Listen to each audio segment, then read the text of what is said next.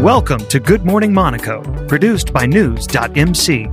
Here are the top stories for Wednesday, May 26th, 2021.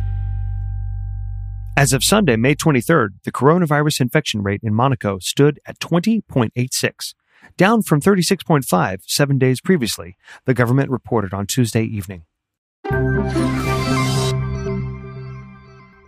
One of Monaco's most important behind-the-curtains musical figures, Jean-René Palacio, died on Tuesday, May 25th, at Princess Grace Hospital at the age of 67. He was artistic director of the Société de Bande de Mer in Monaco for 20 years and created the highly successful Monte Carlo Jazz Festival in 2006, and took the bold decision to use the Opera de Monte Carlo venue to welcome first-rank artists such as James Brown, Diana Ross, and Vanessa Paradis.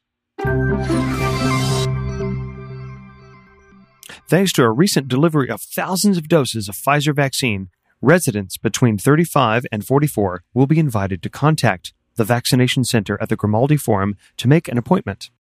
There has been an encouraging take-up among older groups, and almost 41% of the population had been inoculated as of Wednesday, May 19th.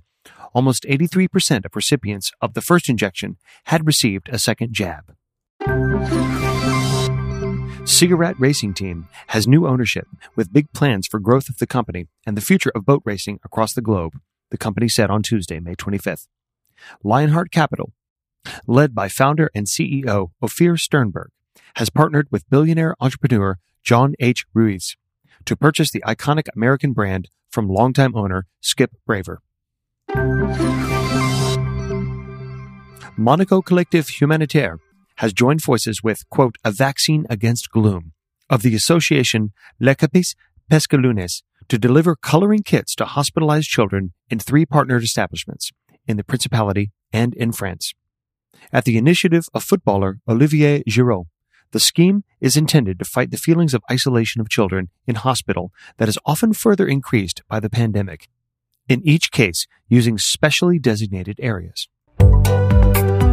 Get the latest top stories from and about the Principality of Monaco every morning, Monday through Friday. Subscribe to our free newsletter at news.mc/newsletter.